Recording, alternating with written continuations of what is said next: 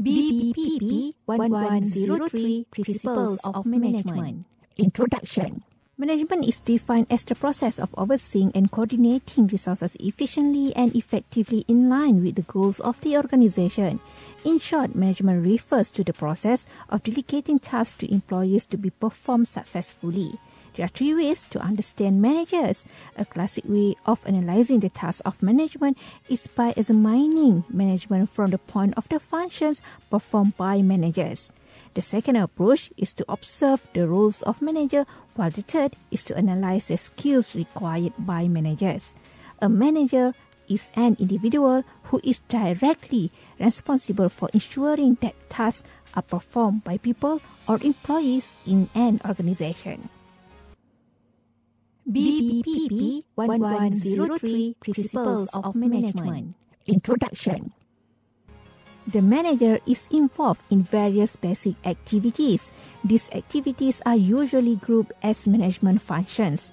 The management process at all levels of an organization involve planning, organizing, leading, and controlling resources in an organization. A manager does not necessarily have to know how to perform a specific job, as he only acts as a coordinator to ensure the smooth running of operations. For example, the manager of a clothes manufacturing factory does not necessarily have to know in detail the techniques of making clothes. However, he needs to ensure that each resource put under his control, such as capital, factory, and manpower, functions properly, and that the objectives outlined by the organization are met. BPP 1103 Principles of Management. Introduction. A manager can be identified not only through the functions he performs, but through other ways as well. A manager must carry out ceremonial duties. For example, the Vice-Chancellor of a university must be involved in the opening ceremony of programs conducted at the university. A manager indirectly functions as a leader. Each manager must function as a leader in motivating and encouraging his subordinate. A manager conveys relevant information gathered to individuals outside his unit or to other relevant parties outside his organization. The manager will allocate time for interacting with people outside his organization. For example, a human resource manager may liaise with a finance manager to check on funds allocated for the recruitment of new employees by the organization before embarking on a recruitment drive. BPP 1103 Principles of Management. Introduction. The manager of an organization usually acts as its spokesperson. For example, a supervisor will usually ensure that the operation manager is furnished with the latest information on the running of his production plan. No organization is without problems. A manager is compelled to find a solution for each of its problems regardless of complexities. The manager needs to spend a lot of time in discussion as he plays the role of negotiator. For example, a manager will negotiate with a trade union representative to reach an amicable agreement on salaries.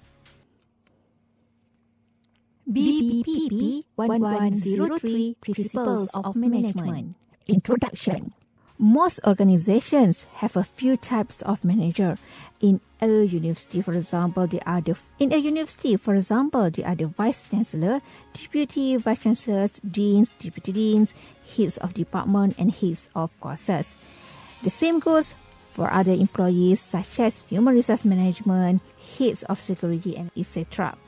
Corporate sector, on the other hand, have Presidents, Vice Presidents, Operation Managers, Sales Managers, Finance Manager, Supervisor, and etc.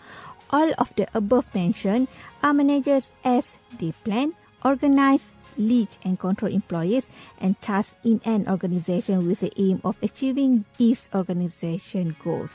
There are many ways to categorize managers. For example, we can differentiate managers based on level, position, and organizational function. BPP 1103 Principles of Management.